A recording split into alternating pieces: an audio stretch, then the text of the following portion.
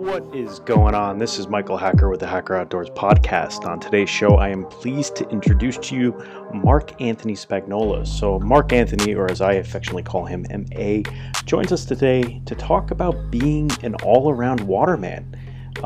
We had a pretty good conversation. Joe even joined us, and we bust some chops on Brian, who unfortunately could not join us due to a headache. So, without further ado, I introduce you to Mark Anthony. That's fancy. Yeah, it is fancy how it tells us that now. Gentlemen, welcome to the Hacker Outdoors podcast. Today we are joined by who I call affectionately MA. MA, good to see you, my friend. You too, man. Long time. It's been way too long. I was trying to think of the last time I saw you in person where I wasn't visiting you at a Hogitos. We'll get into that in a minute, but I think we went to Jimmy Eat World's concert in, what was it, Asbury Park with Nicole. Was that the last time I saw you? No, that was definitely not the last time, because I didn't even go to that concert. We were supposed to go, but I had to go to nationals for swimming down in Maryland. No, I would say the last time I really remember was you and Brian came down and we surfed in Belmar back in like 2009, maybe 2010. Oh crap. That sounds about right. Yeah. That sounds about right. Yeah. We talked a little bit about, Brian and I, about the early days of surfing, right? Where I had my big yellow Matt Cachell board, and I don't think really anyone else had boards, and we would kind of all just take turns on the board and then, push each other into the waves or whatever the hell we were doing back then. But things really have come a long way. Before we kind of jump into stories a little bit, I wanted to kind of give a brief introduction to you. We do have Joe on the call for you listeners out there. Joe, welcome, my friend. What's going on? And Brian is dealing with a little bit of a headache, so hopefully his bitch ass joins us at some point. But everyone's shaking their head. Yeah, this is, I'm very disappointed. I mean, I'm very happy to be talking to you, Mike, but Brian, it's been a while with Brian. He just got engaged, right? I was all excited to congratulate that, and now he's got a headache. Well, maybe he's got a headache because he's engaged. I don't know. Imagine what happens, kids and everything. Shit. That's when the headache gets really big. Yeah. Well, they full blown meltdown before it dialed in. Luckily, my kids fell asleep. It was bad.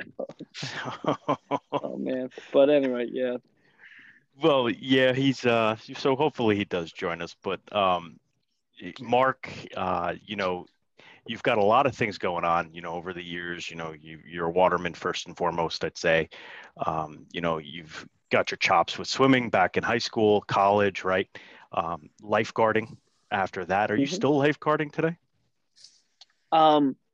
So I'm right now, I'm not this summer, just because between selling the house, buying this new one, and opening the new Hogitos, it was like I couldn't dedicate having free time to, like I say, you got to pay me to sit on the beach. I'm still heavily involved. I'm the vice president for our chapter, Monmouth County USLA. And I think maybe by August, I'll hopefully be, toes back in the sand, send wood. But yeah, as of right now, I'm not on any beach patrol roster, but hopefully that changes. Yeah, no, it was always cool seeing you when we come down to Belmar and back in the day, and you were lifeguarding there, and seeing you on the tower, right, or on the stand, whatever you guys call it, and it was definitely cool. But you've morphed from being really a surfer into being a paddler, right? So can you kind of explain to me a little bit about that transition? Yeah. So all right. So I would say I morphed from a swimmer to a waterman, and because it's not just paddling, it's just being on the water with everything. So I guess for anyone who's listening, so Mike and I, we all grew up in Bloomfield, which I'm sure everyone's aware of. It's Essex County, right? It's a little bit far from the shore. If you're from up there, we're called Bennies to everyone from the shore area. I swam growing up, competitive swimmer, went to college for everything. I graduated college, and this is literally like where, you know, a fork in the road type situation. I get home. I had dated a girl for 2.5 years. We break up right before college gets over. It turns out she was cheating on me. Oh, woe is me, right? I'm home. I'm like kind of miserable, sitting in like, you know, at my place with my mom, and my mom goes to me, you know, if I'm not getting laid here, you're not getting laid here. And I was like, what the fuck? Okay. So I was all pissed off, and I was like, I had an aunt that had a condo in Belmar. She left it to my mother and my, so like my mom says that. I was like, I'm going to the condo for a week. I gotta try to get laid or something. So I head down, I'm at the condo. You know, I have friends from college. We're meeting up, and my one buddy, Billy Swenson, was like, hey, there's tryouts on Saturday for Belmar Beach Patrol if you want to do it. And I was like, all right, cool, why not? Like, always wanted to like I had been a pool lifeguard, always wanted to be like a real, you know, a real lifeguard, as honestly as I would say now. I try out, I make it. I just like that day, it was a Saturday, work started Monday, drove back up to, we're living in West Orange at the time, drove to West Orange, filled the car up, said goodbye to like Glacken, Blanco, those guys, and drove back down on Sunday, and pretty much that was that. Started lifeguarding. I was real, you know, having the swimming background is great, but I was real green to the ocean. I thought I knew, you know, new things, but I didn't, and it's just kind of grown from there. So got into surfing.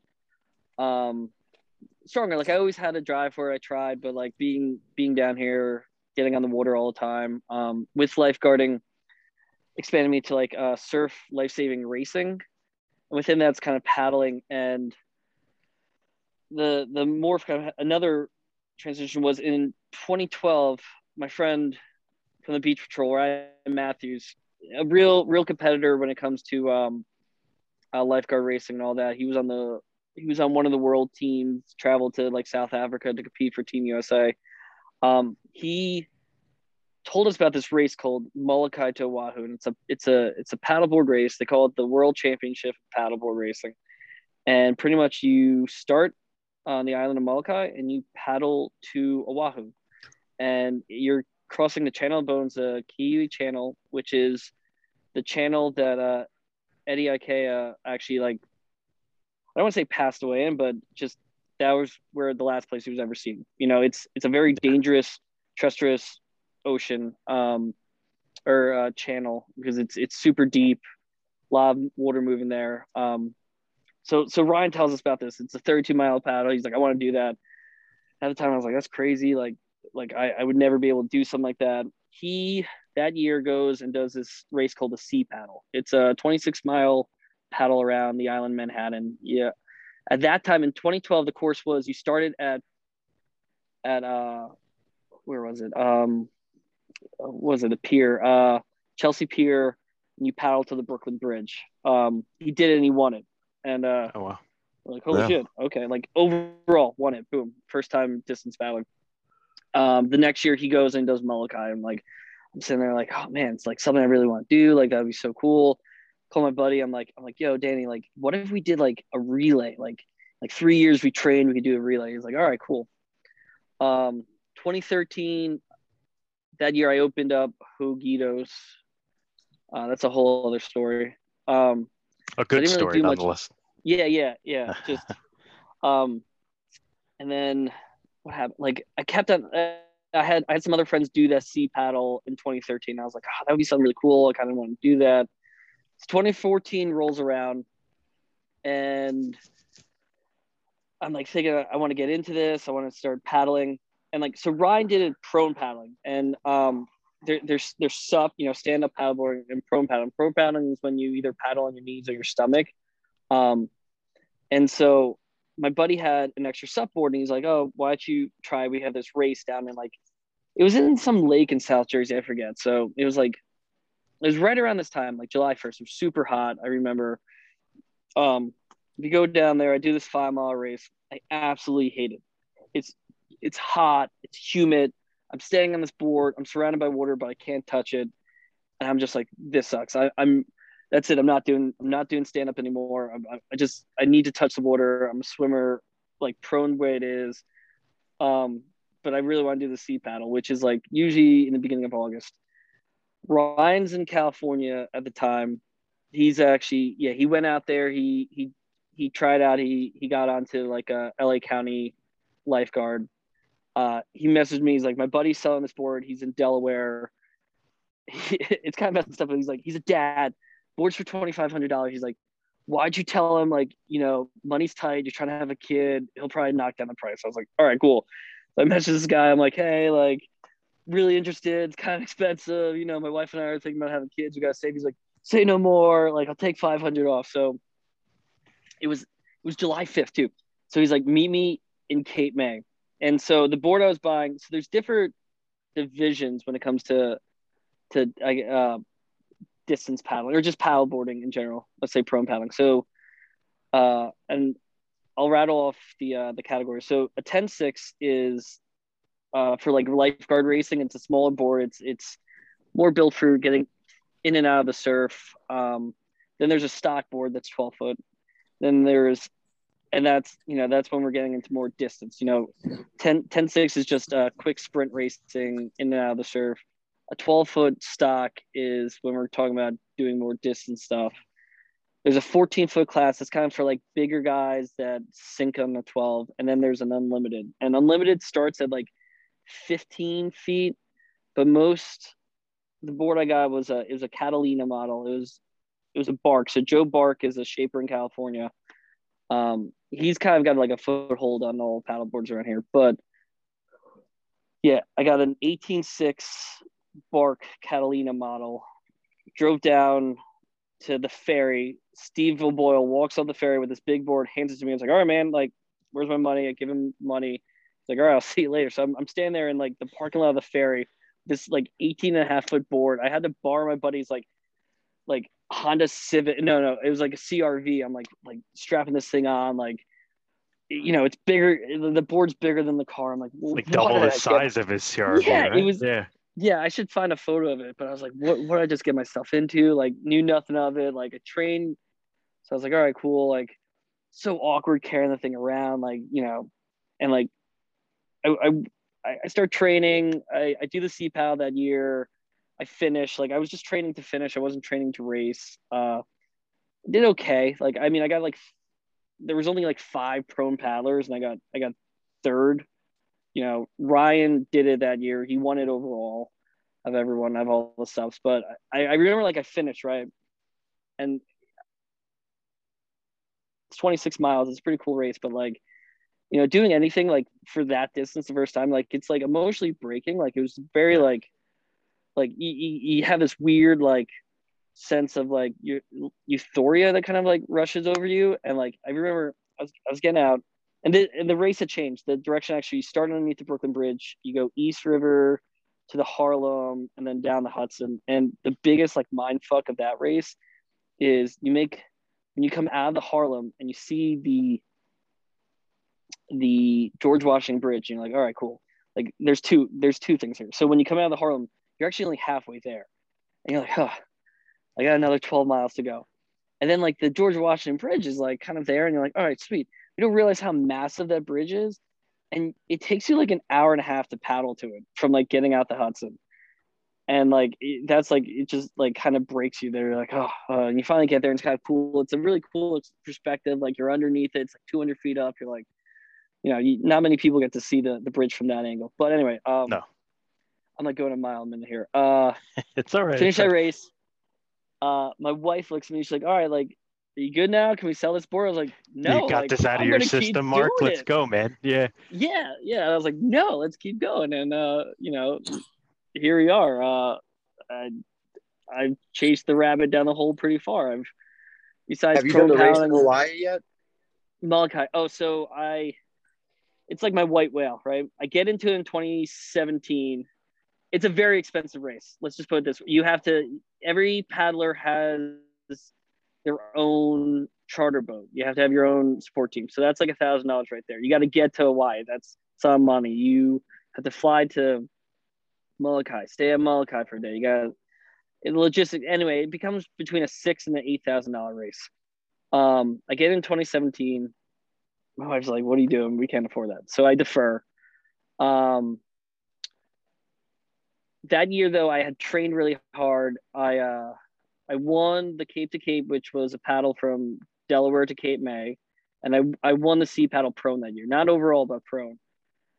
And I celebrated too hard, and my wife got pregnant. So 2018 was shot because we had just had a baby. Celebrate too hard, and my wife got pregnant. I like that. That's a good one, man. You're freaking ridiculous, man. I love it. Yeah, 2018 couldn't go to Molokai. 2019, all right, this is gonna be my year. I'm gonna do it. We're all set. You know, Maddie's 2.5. Lily's old enough. We're fine. My wife actually got sick. She got diagnosed with breast cancer January of 2019. So I remember this too. We were sitting in the cafe and I was like, well, I guess Molokai's out. And she's like, no, like I want you to do Molokai. Like I'm gonna go through this. We gotta focus. I'm like, no way. But with all that being said, I actually use paddling a lot to kind of just clear my mind. Like I would go super early, like 5 a.m, get on the water. Ryan would actually like text me like, he's like, don't be a pussy, get fuck out of bed, let's go. Yeah. So we trained a lot and I had a great year. Him and I ended up winning the sea paddle. We tied. So like for first overall, it was crazy. Like him and I battled out and like, to put in perspective, Ryan had won the sea paddle, I think 4 consecutive years overall. He lost in 2016 to Kai Lenny, who came to do the race. And he kind of gave up prone paddling, but we got back in it. So him and I battled out, and we, like, at one point in the race, I come on past him, and I'm like he says it best. He's like, I turned to him, and I was like, dude, God, I'm like all over the place. But what happened was a week before the sea paddle, my wife found out that her lumpectomy had failed and she had to have an emergency mastectomy. And so like my head was like I was all fucked up going into that race. And like I wasn't even gonna go. I was gonna, you know, I got up there, I was gonna Uber home and she's like, no, do it. And so like I started paddling like at the start and I just wanted to feel pain. Like I wanted to feel anything but what I was feeling right now. And I just went really hard. I started to crash, hit a good wall in the Harlem. These sup guys started past me. I like, and then it hit me. I was like, no, like, I'm not going to let that happen. Like, you know, I was like, you know, fuck it. Like, you know, she needs some like positive thing. I was like, I'm going to win this race overall. I'm going to do this for her. And I just like hit this like gear, like it's a weird gear that I haven't even been able to like find since then. But like, I just took everyone out as I'm passing Ryan. I was like, dude, I'm winning this for Emma. And he was like, go. I'm like, we're like 5 miles from the finish. He starts kind of sneaking back up on me. We start battling out, like jockeying for position. And finally he turns, he's just like, yo, you want to tie this? And I was like, yeah. And so we actually just paddled together, like smiling the whole way, cross the finish line, and like holding hands, like, and like we still talk about it's like one of like our favorite moments because like no one's ever really done that. And it was just like, you know, it was just like something really special. And anyway, so we're talking about so then I got sorry, hold on, Mike. But if we can, I mean, I think that's something that's really like important, right? What motivates us in our pursuits, right? I think, you know, Joe and I talk about this a lot, and Brian, if he ever joins us, we can hit on it with him, right? A little dig at him since he's not here. But if you're listening, Brian, call in. Yeah, Brian, call in. But you have this drive behind us, what causes us to do things, right? And you're saying you needed that escape, and that's why you were out there on the water at 5 a.m. paddling pretty much daily, right? Leading up to this, massive New York City paddle. And I could only imagine what it was you were going through. And I know, you know, you and I I didn't know a lot of this until later on. And just through social media, but the way that stuff affects you and kind of messes with your brain as you're competing is something that anyone who's an athlete or anyone who competes would be able to tell you that you hitting that wall is pretty much what happens, but you persevered. And I think that's something that is really a testament to who you are and your ability, and then how you came back and actually, you said halfway through, so another 13 miles. You at least, yeah, it was in the the Harlem. It was probably more like, well, with like any distance race, I always say, if there's not some point in that race that you question everything you've ever done in life that brought you to this moment to do this event, then you're not doing something right. Like if you're actually enjoying it, because like every race, I'm just like, why am I out here? Why am I doing this? This is so stupid. Like Yeah. what's the purpose of this? I know. Go ahead, Joe. Your audio is coming out, Joe. He's in the middle of a storm. There we go. I think. Is that better? That's better, buddy. Marathon runners say that a lot too. That while running a race, like if you don't question everything, then you're not doing it right. Like, shouldn't be doing it. I've heard. Yeah. My ex-wife's mom runs marathons, and she would say that all the time. Yeah, it's honestly the truth. Like it's weird, and every race I've done. So there's like 3 big races on the East Coast. There's the Dean, which it's a 22.5 mile paddle around the island, Absecon Island, which is Atlantic City. So and it was started for the Dean Randazzo Cancer Foundation. If anyone's listening that doesn't know who Dean Randazzo is, he was, I mean, arguably like the top surfer that ever came out of New Jersey. He was actually on the world tour. He's had a few bouts with cancer. The foundation raises money and donates it to families, dealing with cancer. But that race was designed to like push you. It's a really tough race. We did it this year, and this year I did it in 2019, and that was really new. A unique year. Like not that we kept the cancer thing, like Emma's cancer, quiet, but it just wasn't. We played it close to our chest. Like we weren't putting it out there. It just wasn't. We just didn't feel comfortable, I guess, like sharing it. It's a personal thing. I couldn't imagine going through that. I don't think I would put it out there either, honestly, like that. I don't know. Yeah. And the what's funny at that race, there's another race called the Cape to Cape. It's changed a little bit since then, but that's run by the DeSatnick Foundation. Chad DeSatnick broke his neck back in like 2000 surfing. He recovered. The DeSatnick Foundation raises money for people suffering with spinal cord injuries. The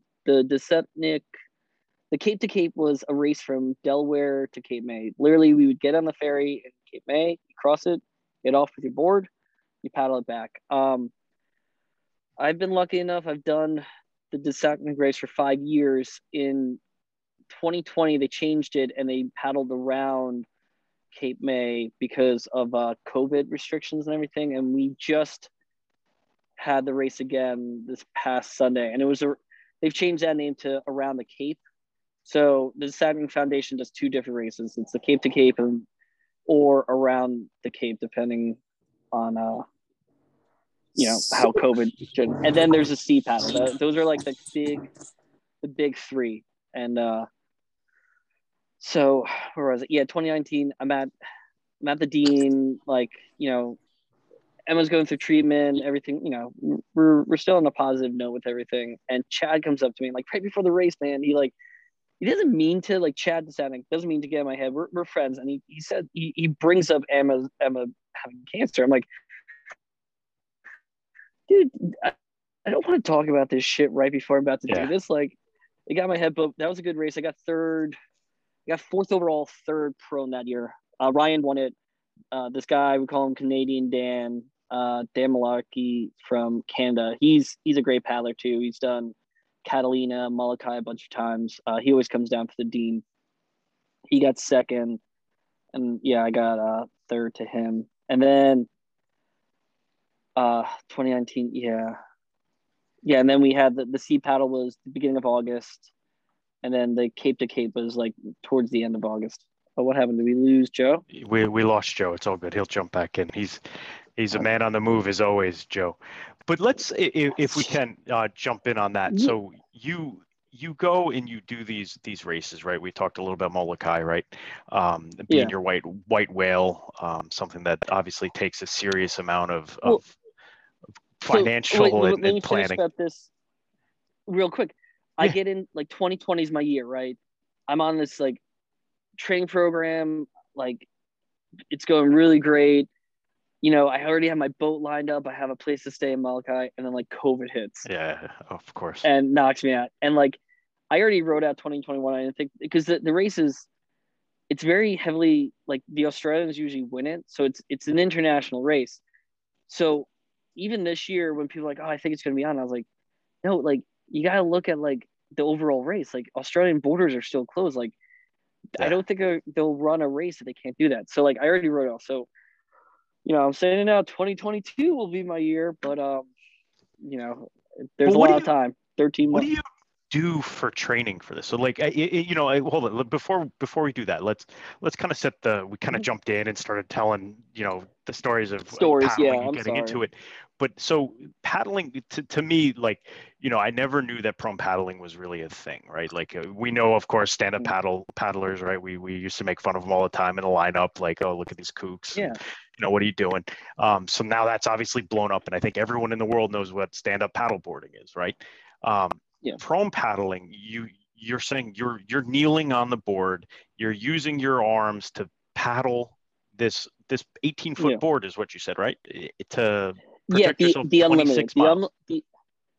The unlimited is anything over 15 and it has a rudder. So there's a rudder that I steer with my feet with Wow. it, and there's even different models, but yeah. So prone paddling though is like the oldest of paddling, right? Prone paddling's been around forever. If you think about it, like that's how like you know it came around before surfing. You know, it wasn't Yeah. like someone like started surfing and was like, oh, I should start prone paddling. No, prone paddling Right. was before anything. And Right.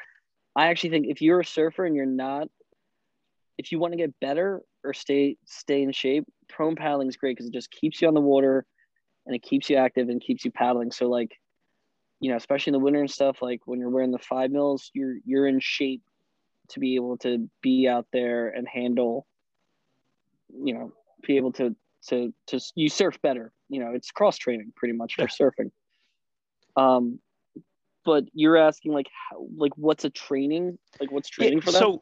So like, you know, I I hate cardio. Like, well, I joke about that all the time. I do. And I look at training programs for, we'll say, running a marathon. You know, I think that long term, that's a cool goal to have, is to do something with distance and kind of train yourself to overcome the inner bitch, right? That you have this fear. I just have no interest in doing more than a mile at a time sometimes, right? Your brain can't comprehend doing distance if you've never done distance. But you go out on the water that first year. Let's compare what your training looked like that first year as compared to what it is now today. What were your thoughts going into it? You're just hitting the water and doing like a mile at a time? What was it? Yeah. So yeah, I guess the first year was like getting on the water. I tried to go 3 times a week. Um, and yeah, I just would go and paddle. And it was kind of more of like survival, like to just paddle and get yourself ready. If you the biggest thing with like anything distance, and you know, I don't know how much this carries over with running, but with paddling, there's the element of the ocean. You know, like Yeah. it's it changes all the time. So like to say I'm going to go out and paddle for 3 miles, that could be you could paddle 3 miles in 20 minutes if you're, you know, with the current or something in your back bag, or if it's flat, or it could take you 2 hours to paddle 3 miles because you're fighting the current, let's say. Yeah. So the idea is you got to figure out, like for New York, like for a 26-mile paddle, I know that's going to land me anywhere from like between 4 hours and 4.5. Sometimes conditions, it could be worse, but you have to train your body to be able to do something for that long. So I've learned it's more about time spent on the board. So like And these programs are do also interval training is really big, right? Instead of just doing, you got to do zone training. You got to work in, there's 5 different zones. Like zone 1 is like the easiest, like you're not breaking a sweat. It's a warm up. Zone 2 is you can have a full conversation. It's almost like jogging or speed walking. And then you have zone 3, which is elevated heart rate. You're, starting to sweat. It's kind of like it's like a race pace. And then 4 and 5 are like all out. Like so, you work in between all those zones. You do interval training, and that's just going to get you faster. But then within that, you should also be doing a distance race a week, a distance paddle week. So like usually it starts, early in the season, like 90 minutes, 2 hours. You're working up to like 3 hours. Yeah, like if I'm doing a 4-hour race, I'll try to get like a 3-hour paddle in before it just to wake my body up to it. But it's all, and there's a lot of cross training too. I swim 3 days a week, and then like besides prone paddling, I actually had an outrigger canoe at one point. I got more into surf skis, and I'm on the water on like a surf ski. So I'm either like swimming, paddling, or surf skiing, like in some rotation during the week. So it's just like, And are you swimming are you doing open water swims for your training, or are you doing a little bit of in the winter, it's in the pool. Now, we were up to like 4 practices a week, and then it's kind of cut back in the pool because the guy that runs it, he pretty much trains like triathletes. Okay. So they start doing open water swims, but we don't really swim with them. But we started doing our own ocean swims, like at least once a week, like run, swim, runs. It's not just like straight swimming. Again, it's a lot of interval stuff. Like we're doing run, swim, runs where, you work in the surf zone, or you're doing box courses, and you're adding the running element too. But again, it's a lot of this is like surf racing base. Mm-hmm. Because the transition is like between the beach and the water, the transition is like what's going to crush you. Like going from a run into the water, like it's you're hitting like one muscle group, and then all of a sudden you're in the next, and your body's just like, what are you doing to me? I always find it funny. When I go fishing down at Sandy Hook, pretty much any morning you go there, there's a group of people that do ocean swimming, like open water swimming in the cove there. It's pretty cool to watch. I was there in the middle of winter, and they were doing it. I was like, you people are nuts, man. Like, yeah, there's a group. They're called like the Sandy Hookers or something. They go all the time. And then there's this like rogue group where we kind of make fun of this guy. Like his name's Curtis. He always comes to me like, oh, it was chaotic out there. I'm like, what are you talking about? Like our own swim group kind of mocks, but like, the now that we're doing some open water swims and like on cold mornings, I'm like, all right, Curtis, you only did 500 yards. I respect that. You still got in the water when it was this cold. Like I get you now, man. Yeah, I it, get wet a couple times fishing, and I'm like in winter time, and you're like, holy shit, man. Like, I don't know how you get in. I don't care if I never got into winter surfing, so I'm not like, I don't know. I think I've tried it once with the 5 mil, and I paddled out, and I was like, I'm done. I'm exhausted. I'm paddling in because I'm gonna die out here. Like, there's no way I'm gonna survive. Like, I'm already winded, done. Like, but I know it's. Go ahead. No. Keep going. I was gonna say, but you brought up a really cool point, right? Like how what you're doing translates so well with regular surfing, right?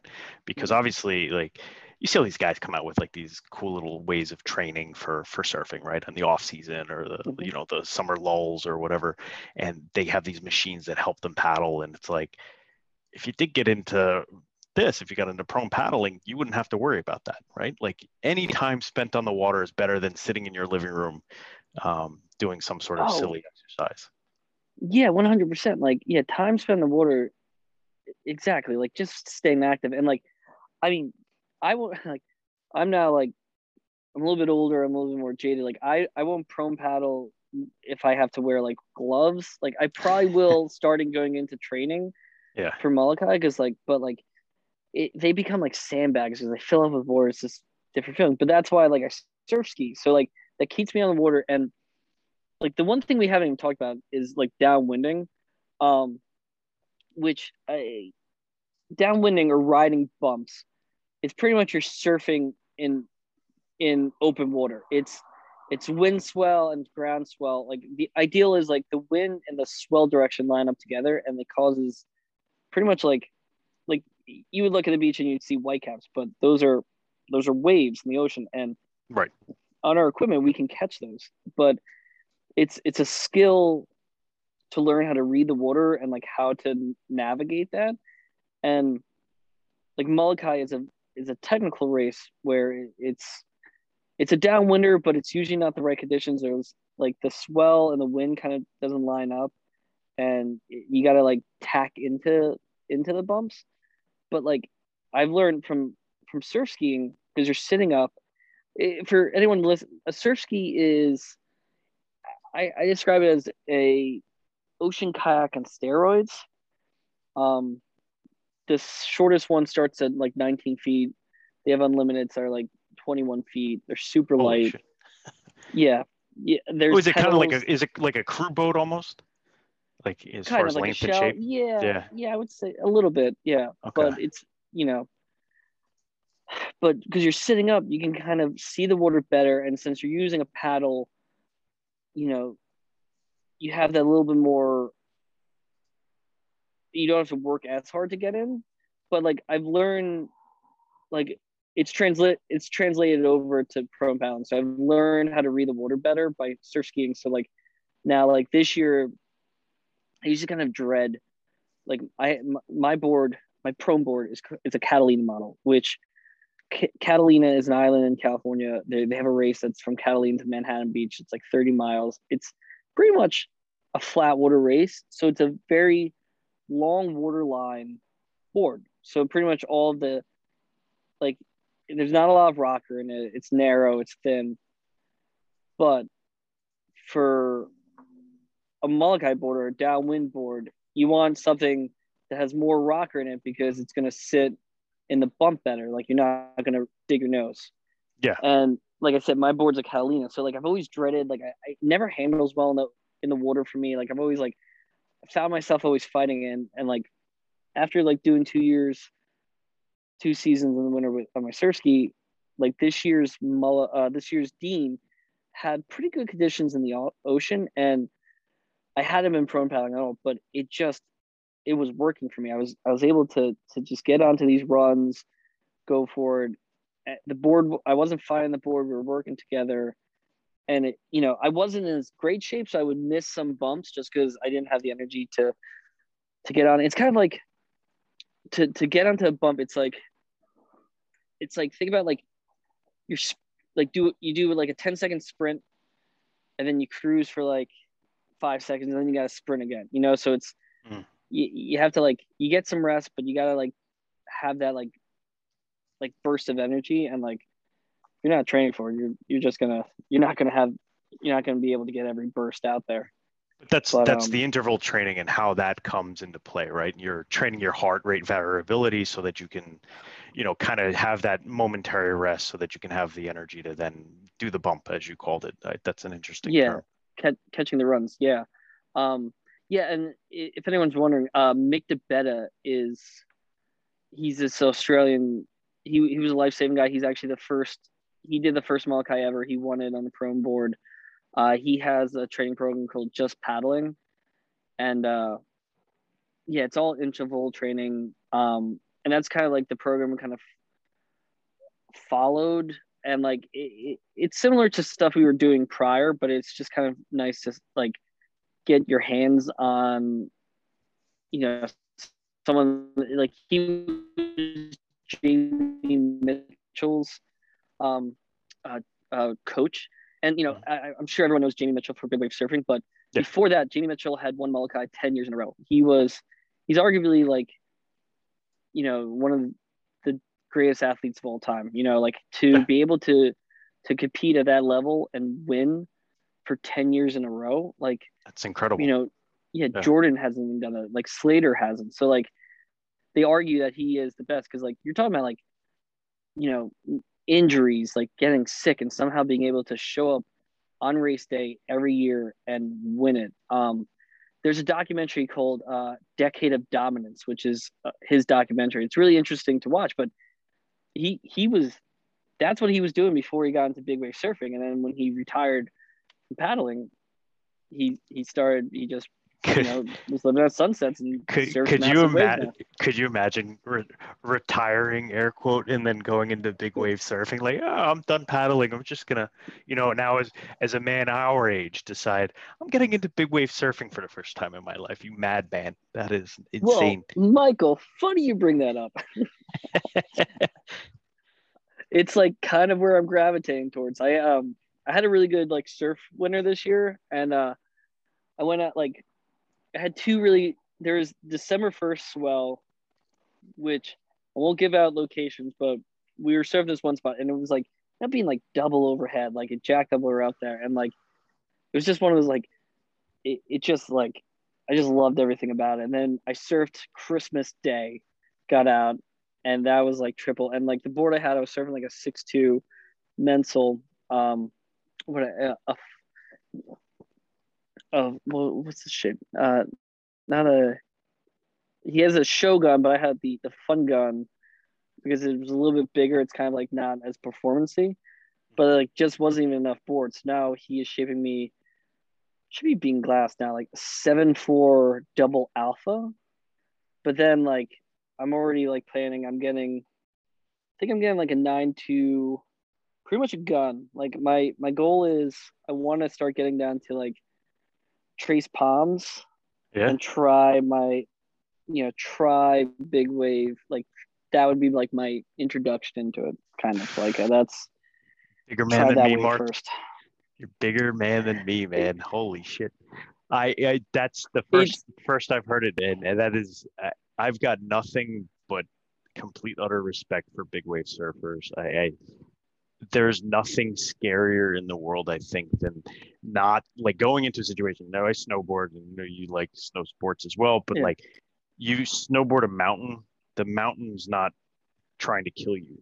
the ocean, it will inadvertently, for some unknown reason, all of a sudden just jack you up. And I think that's really what kind of stopped me from surfing as much as I had. I got tossed pretty bad during a hurricane, about a decade ago, and tore up my elbow, tore up my shoulder, and I never really got back in the water like I had been. I mean, we were going almost every week surfing, and for being in North Jersey, driving down the shore, you're not doing it every day. It's impossible. Now where you live, it's great because you're at the shore, but 1 day a week is a lot. That's a lot of time on the water, right? And now I always liken myself to being somewhat of a strong swimmer, but the ocean has other prerogatives sometimes, right? It comes down to like, and I'm trying to teach these to my girls too.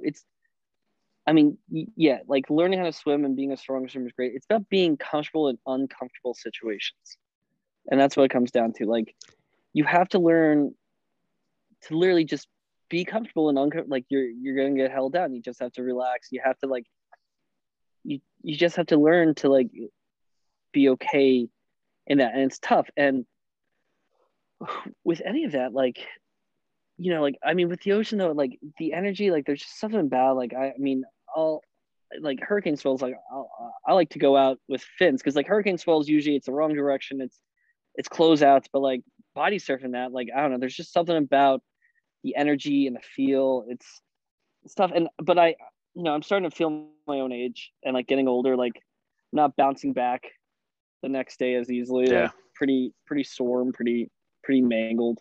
Need to do more yoga. Yeah. We all need more yoga in our lives. That is for sure. Turmeric in my system. But yeah, turmeric, it's just CoQ10 and all that other stuff, right? Exactly. Some essential oils. You've been talking to my mother, haven't you?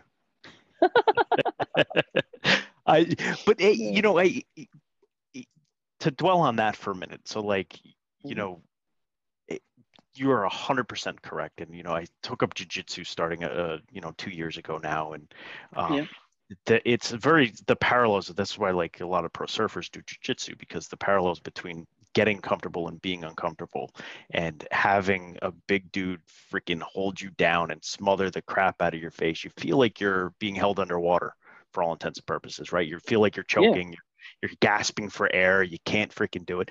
And the worst thing for you to do in those situations, and this is the thing that it's taught me, is like, don't freak out. Just literally calm down, calm your mind, and just breathe. You know, And control your breathing. just control your breathing. Just slow everything down, because when you try to take those gasps, that's what's going to kill you in the long run. Yeah, like think about like if you get into a car accident, right? Like you get whiplash because you're trying to fight against like inertia, right? Like your muscles lock up because you don't want to do it, and they say like if you just go with it, like you'll be okay. So it's like you just can't fight it. You have to like go with the flow, which is so cheesy to say, but yeah, there's something to be said about that. Like what would Bruce Lee would say, be like water, right? It's so cliche to say, but it is so true. If you just shut the fuck up and just kind of, calm your brain and breathe, or if you're underwater, just hold your breath and take a moment to kind of get your surroundings, and you'll be okay. And I think hopefully one of these days I'll be back to, being okay with being in the water fully. It is one of those things, like I don't get much time to be down the shore. I wish I could. Just move here. Do what I did.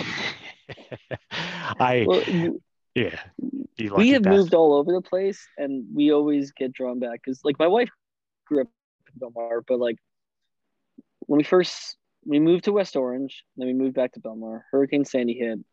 We ended up in Broadway, and then she got into grad school and moved down to Philly, and we were in Philly for 2 years. But like we always come back here. Like we always talk like we could go anywhere, and we're always like I love Philly. Like Philly's a great city, but like I was going stir crazy. Like I couldn't. Yeah. I can't be, away from the ocean, and yeah, it's just something common. Like so, like I said, last night was our first night in the new house, so this morning I took the dogs for a walk, and like we're 5 blocks from the beach now, and I'm walking up and I see it, and it's just like this like sense of like joy just came over, like just like, oh, we're back here. Like it was and like for my wife, like she grew up in this town, and Belmar is now it's a crazy market, right? We were talking about this yesterday, right? Like, and so like I mean, I don't know how you feel. Like, I guess growing up, I was always like with Bloomfield and stuff. I was like, oh, like I always saw like, oh, if you don't get out, like, what's wrong with you? You're still in the same town. Like, you have to go explore. But like now, it's like more of like a sense of honor that you're able to like afford or be able to live in the town you grew up in, because like situations have drastically changed. Like her parents, like they bought a house for like pennies, like for 2 blocks away from the beach back in the early 90s. Now it's like, the lot alone is like insane. And it's like, that's the other thing too, right? How can you keep a town the same if you're forcing the people that grew up here out, And it's like, it's a weird, we're getting off subject, or I'm getting off subject. No, I don't think you're getting off subject. Situation. I think we've hit on this with the whole situation in Deal, for example, right? And the whole situation with the surfers there, and this is hitting the news again. I think I saw it recently. I ran Deal Beach Patrol for a year, right? Yes. Yeah. Yes, I do. You lucky bastard. Year. Yeah. No, it was not, man. I'm busting your chops there, man. That town has issues. Yeah, no, every town's got issues. Let me tell you that. In working the work that I do, I see all sorts of towns and cities, and you just kind of shake your head. You're like, wow, is this the best humanity can do? But I think what you're saying is, and I'm not trying to put words in your mouth, because I kind of feel similar. I think right about where I live, it's something beautiful about waking up and being able to look out into the mountains and trees here. And yes, for those of you who are listening, we do have mountains and trees in New Jersey. Everything's not the Jersey Turnpike. I can vouch for that, but I'm with him. I got to be by the beach. I mean, I've been telling Michael to move down south for years and years and years, but eventually he'll cave. Eventually.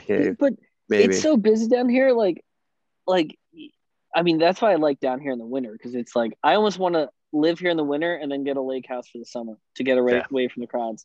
Oh, it gets insane down there. Yeah, but like, so we've lived in Wall for the past like 5 years. Very nice, very quiet, like, but like you can't ride your bike anywhere. There's no town. You have to drive everywhere. Getting back here and like the energy of being in Belmar and just being in like a neighborhood, it's like it like rejuvenates you almost, like Yeah. we live like around the corner from like Boathouse right now. So it was torrential downpour. We were going to walk there, but we like, drove around the corner, went to Boathouse. And funny enough, my wife and I are sitting there like, with their kids, and we're like, oh man, this brings us back like, 10 years ago, a little bit different. Like we weren't here at like, 6 o'clock for dinner. We were here at like 10 o'clock for Pat Roddy. You ready? You ready for some bar A and what is it? What's the other? Beat DJs? the clock.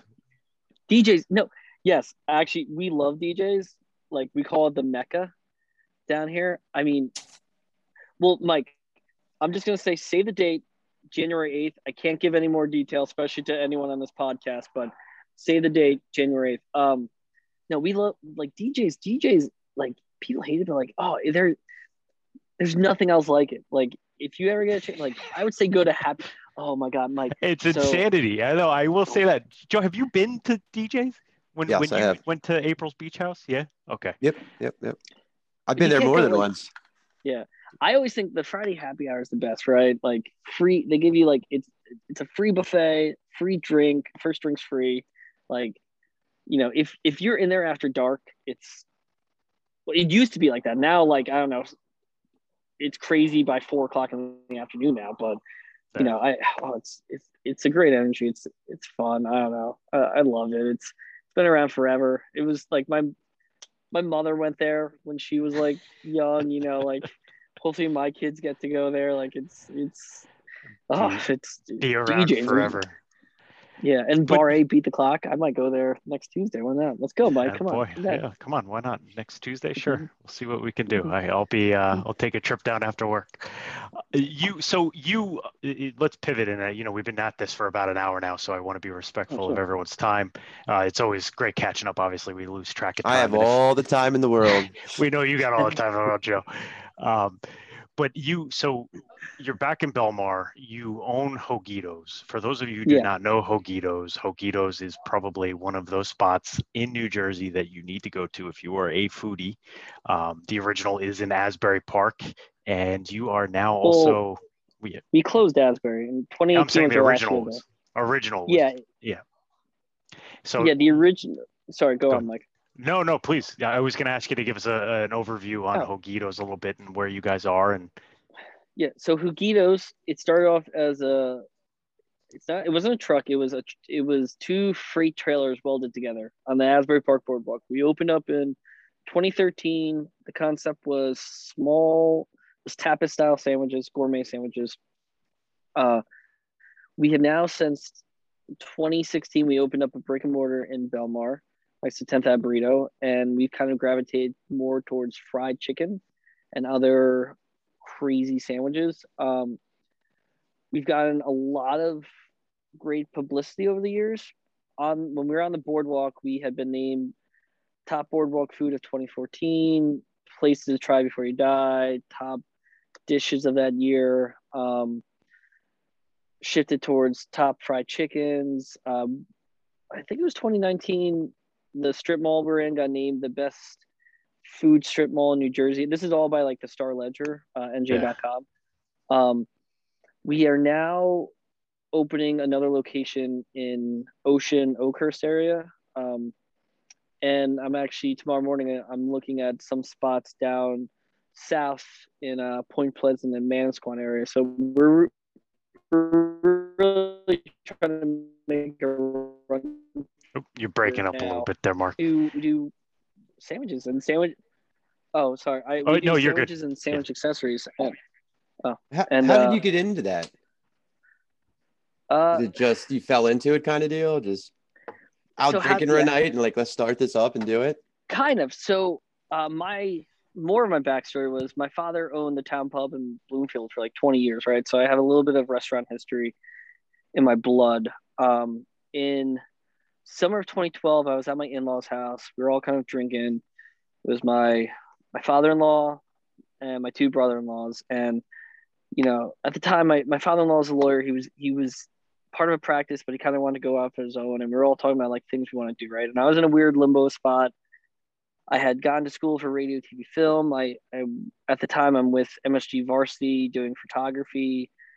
But we're starting on this conversation like, what do we want to do? And my brother-in-law Terrence, who's in undergrad at the time in Boston University, going for like exercise science or something, says he wants to open up a gourmet sandwich shop. And I had said I always wanted to own my own bar restaurant. So I take his like gourmet sandwich shop thought, and I'm like, how do you get people in there? Like where's the foot traffic? How do you get people through the door?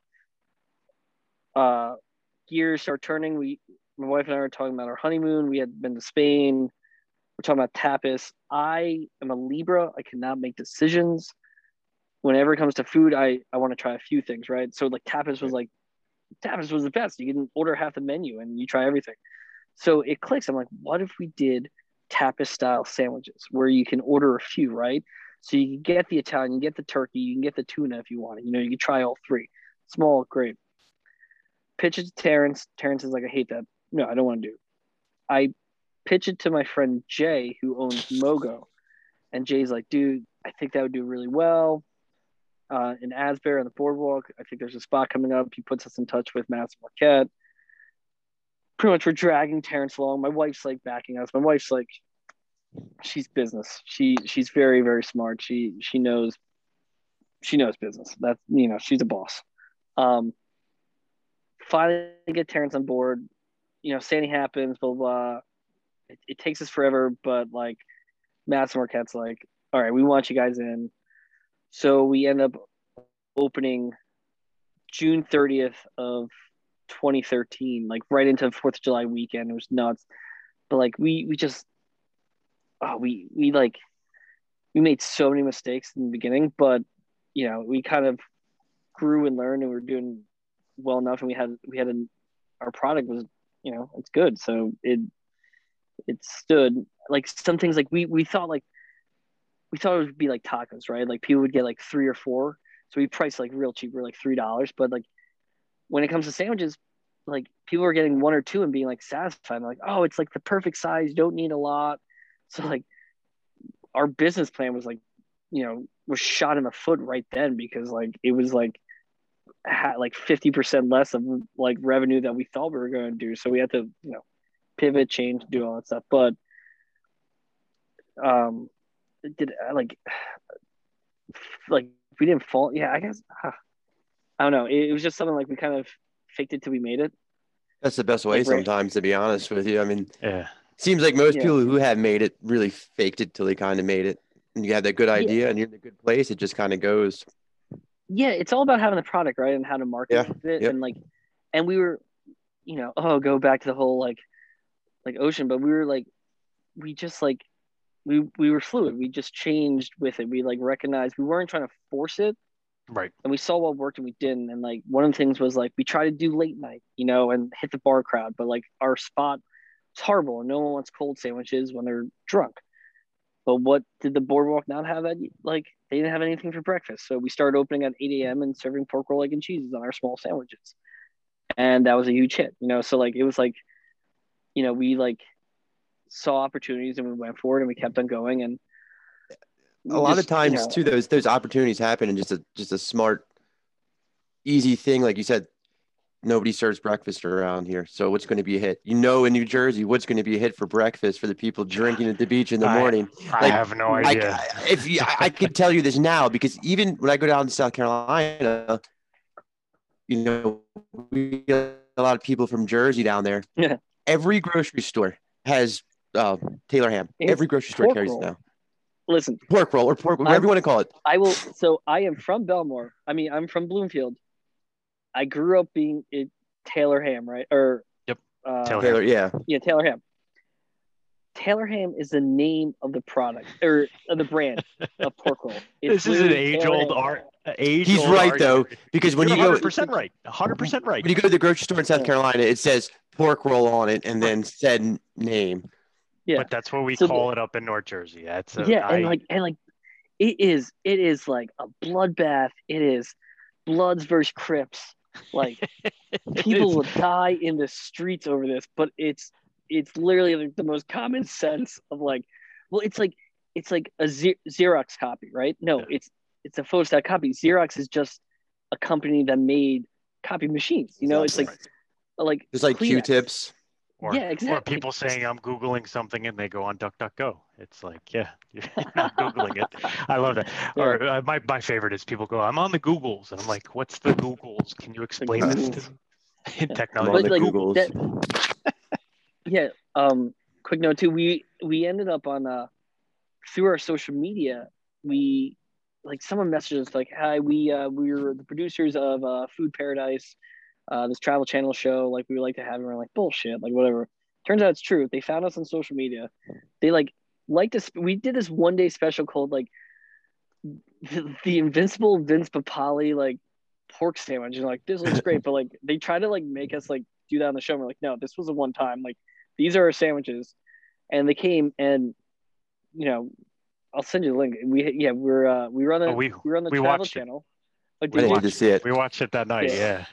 Yeah, but it jumped. So now it's actually on the Food Network, which is crazy. And during the pandemic, they aired it like, so all of a sudden, like on the back end, we always watch numbers. This random April Saturday, our numbers start skyrocketing. We're like, what's going on? And turns out that Food Paradise jumped to the Food Network and they aired an episode at 12 o'clock on a Saturday, and people just went like nuts for it. So like it was this like, you know, people saw it on the Travel Channel, but like the Food Network, you watch that for the food. Yeah. So that was big for us too. It's pretty funny, you know, like, yeah.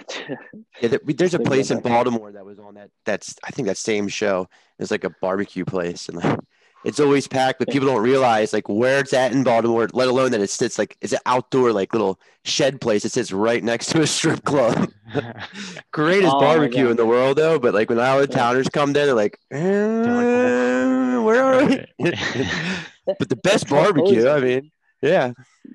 I mean, it's kind of all that stuff in the back end is kind of funny to watch because like they just have to produce content, and like luckily, like, you know, our food stands. But I've gone to some of those places too, and you're like, I don't know about Guy Fieri. Well, 10th Ave Burrito was on Diners, Drive-ins, and Dives, so like they're next to us too.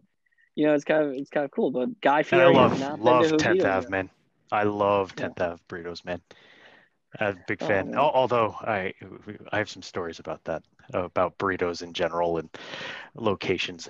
You know, Donna said to me when I told her that I was talking to you, she goes, "Oh, you should tell Mark he needs to open a place up here in Denville." I said, "Well, if you opened a place in like North Myrtle or South Myrtle, oh my God, the money you'd be making would be through the roof, roof." Like, that's a goal, right? Like, I would love, like, right now, like, we're opening the Oakhurst spot. I want to have another one going at least to get open. Like, we kind of want to open 2 spots per year for the next 5 years, and then like reevaluate and see where we're going to go from there.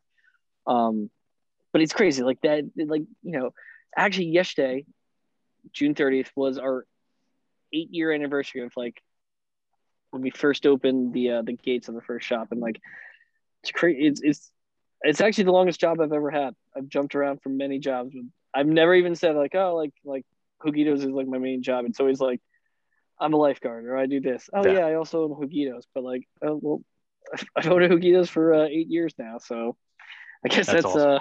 That place would be a killer down south. That's one thing there's not a lot of. It's like smaller shops, kind of like that, like food shops. It's either restaurants, like nice, good restaurants, like good sit down places, but there's no in between. It's like if you want to go get a sandwich, you got to like Jersey Mike, Subway. I can't believe Jersey Mike's down south, man. I gotta say that I was shocked when I saw that in Stuart, Florida. Kind of crazy. What's that? I'm getting a pop up here. Yeah, you broke. Oh, hold on. Oh. Let's try that. We lost Mike. Nope. Can you hear me? Oh, there you are. Yep, we're gonna try without it. I'm Yeah. getting we have storms rolling through, and I'm getting a network interruption error popping up. What we're gonna do, guys? You get a headache like Brian? No, I'm getting... Brian, you're never gonna live it down, man. Never. I can't believe it. I was so amped. I was like, I haven't talked to Brian forever. Like, what to do? A part 2 and get him in here. Yeah, let's do a part 2. I want to dive in more. Like, I would love to have the two of you, and even with Joey, since you missed the part of talking about surfing, I would love to talk about big wave surfing and kind of what the evolution of that's going to look like. And Brian did get a chance to surf Scuden surf down at the American Dream a couple weeks ago. So he'd love to talk a little bit about that and how kind of cool. I did that. I've surfed that pool twice. Funny story is, I beat Will Scuden twice in the sea paddle. So did you? Oh yeah. Yeah. So it's like Highlander. I think I actually own the surf school now because I beat him. I'm kidding. I've known Will for a little bit. That's awesome. He seems like a good guy. Yeah, he is, man. The Scuden brand is so fucking strong. They're just what they do out there, and he's in Rockaway, I believe, right? Like, so they have they have the Hurley Surf School, they have a swim school, they have everything. They've been at it for a really long time, and Will's a great guy. And it's actually, he went to Dream America and was like, do you guys know the backstory of the wave pool? I not really. When I first saw his name, I was kind of shocked. I knew. So when it was built, so it wasn't built to be a wave pool. It was built. It was like for their splash park. And Will knows the guys, like, I forget, like Wave America, whatever. Let's say it's not the name, but that's like the company that builds these. He realized like 10 years ago when they built it, it's by the same company. So he went to that company. He's like, hey, like the pool you built in New Jersey, like, can that actually make waves? And they like, yeah, it can. So he goes to Dream America and he's like, listen, you have a wave pool on your hands that you don't even know about. Like, let me run the wave pool. So that's why if you go there, it's either in the morning before the park opens or after the park closes, and he runs Scuden wave, like the wave pool then. Yeah, I figured it was something like that because I did notice all the sessions seem like early morning or later. Like because it's in like you're in there and there's like how to Train My Dragon, like roller coaster ride going on. Like it's a normal park. It's kind of weird and like, but and also like it's all concrete, so like you can like really damage your board because like they didn't build it to like for like padding or anything because it wasn't like in Dream America's head, it wasn't designed for this, but they kind of found this other thing. And I think like during COVID and everything, like they're the only reason like that mall was kind of still like relevant because like, they could run it during all that shit. Yeah. Well, a complete backstory on American Dream. So for those of you who are not aware, American Dream is this massive mall here in East Rutherford, New Jersey, which is just on the outskirts of Manhattan. It is something that's been in development since, I think we were in like high school at the time. So like 2000. Yeah. I interviewed for a job there when I graduated college because I went to school for recreation and leisure studies, aka tourism. And I was told I have a job waiting for me as like some sort of facilities management, whatever, because I had a background in running rinks. Ice rinks.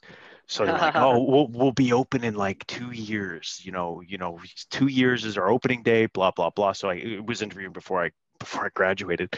I graduated and they still hadn't even like fully built the building yet. And it was just something that happened for, better part of 20 years, right? Pretty much. Yeah, it took a long. I remember first hearing about that thing, and it was probably before I came to live with you guys. It was called Xanadu, then it changed hands, and it changed hands again, and now it's the American Dream, and it's finally open partially. And I will say, as a fisherman, I was really hoping, and I'm still hoping that they put a Bass Pro Shops in there.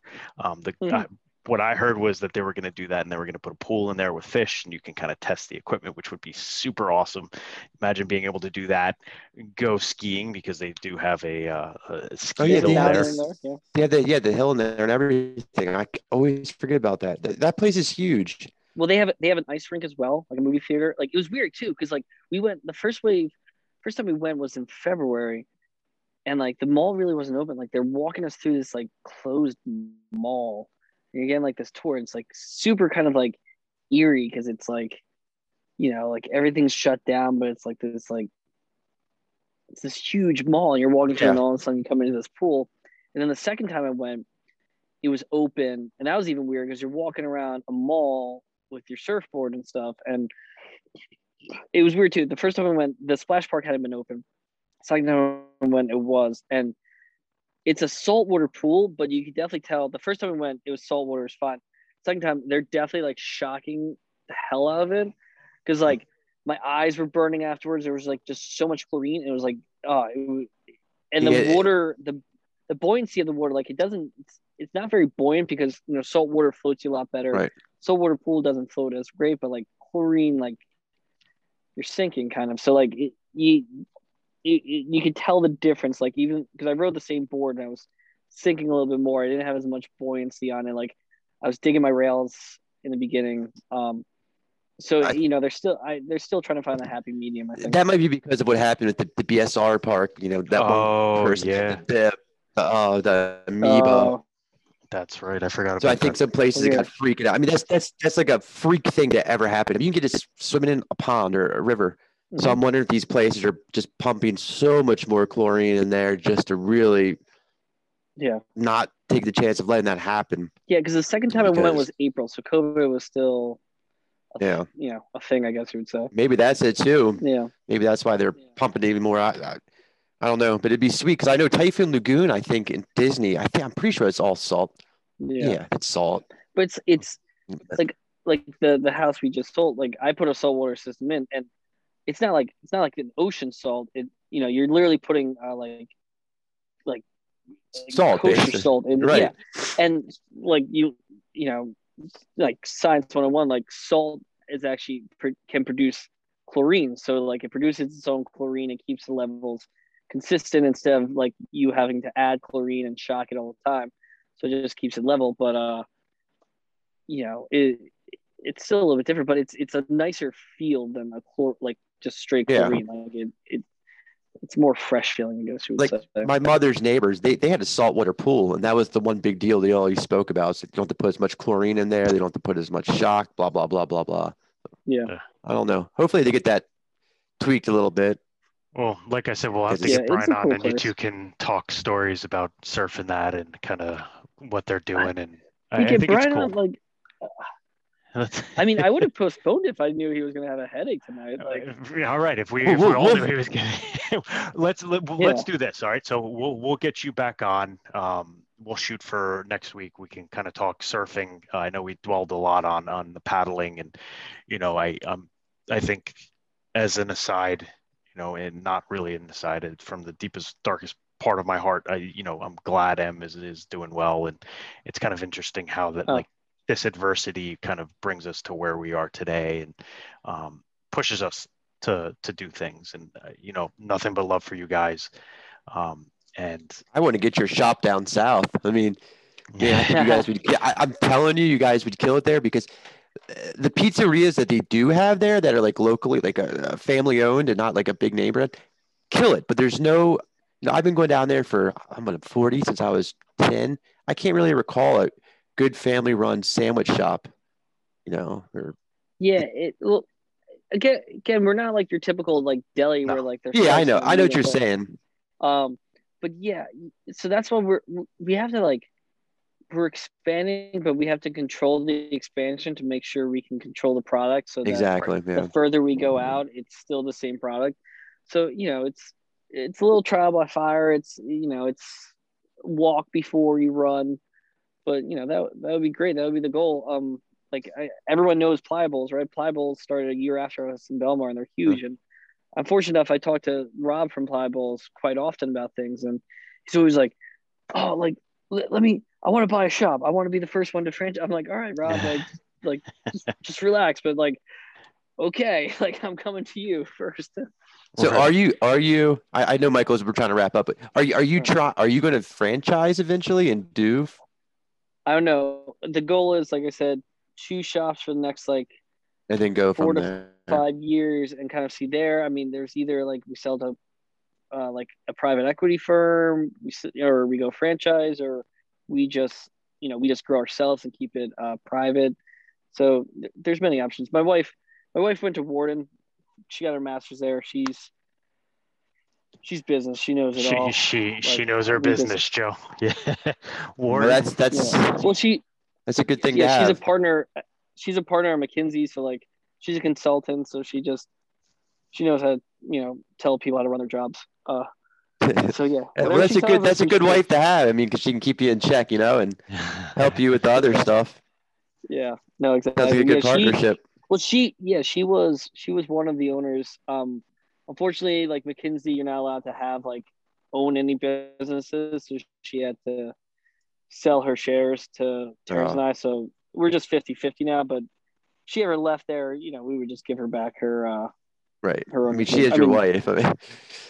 Oh yeah.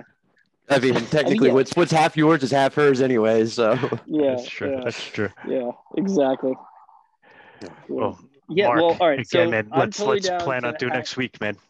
Let's do it. Yeah, let's try. We could try to plan it and make sure B can do it and just nail B down to the definite date. He knew the day and time, man. I told him I will harass the fuck out of him. Like, dude, you give us a date and time. No. He's in Manhattan working now, so he's in the rat race. Oh, we all. Patrick Swayze tell us. Exactly. I mean, come on. We have to live by Point Break, okay? I've tried to tell him this for God knows how many years since the movie came out, and he finally just stopped listening to me. And look what happened. Well, let's do this, guys. Let's wrap up. It's an hour 30. Right. Yeah. Gentlemen, thank you so much for your time. Mark, always a pleasure. We'll get you back next week. Joe, thanks for having me on here, man. Yeah, it was great catching up, man, and hearing a little bit about your paddling stories and working your way through that. Joe, safe travels as you're heading south, right? Cool. Yeah, next time we talk and we have B on the phone, I will be down south in the tropical weather. So the dirty. Oh, nice. Where are you going? Our place in South Carolina. Oh, sick. Yeah, it'll be sick. So next, we'll get B on and just let us know when you're ready, and we'll do another one. All right, I'll sounds get good, guys. Get on the calendar. Good night. Later, dude. All right, later. Later.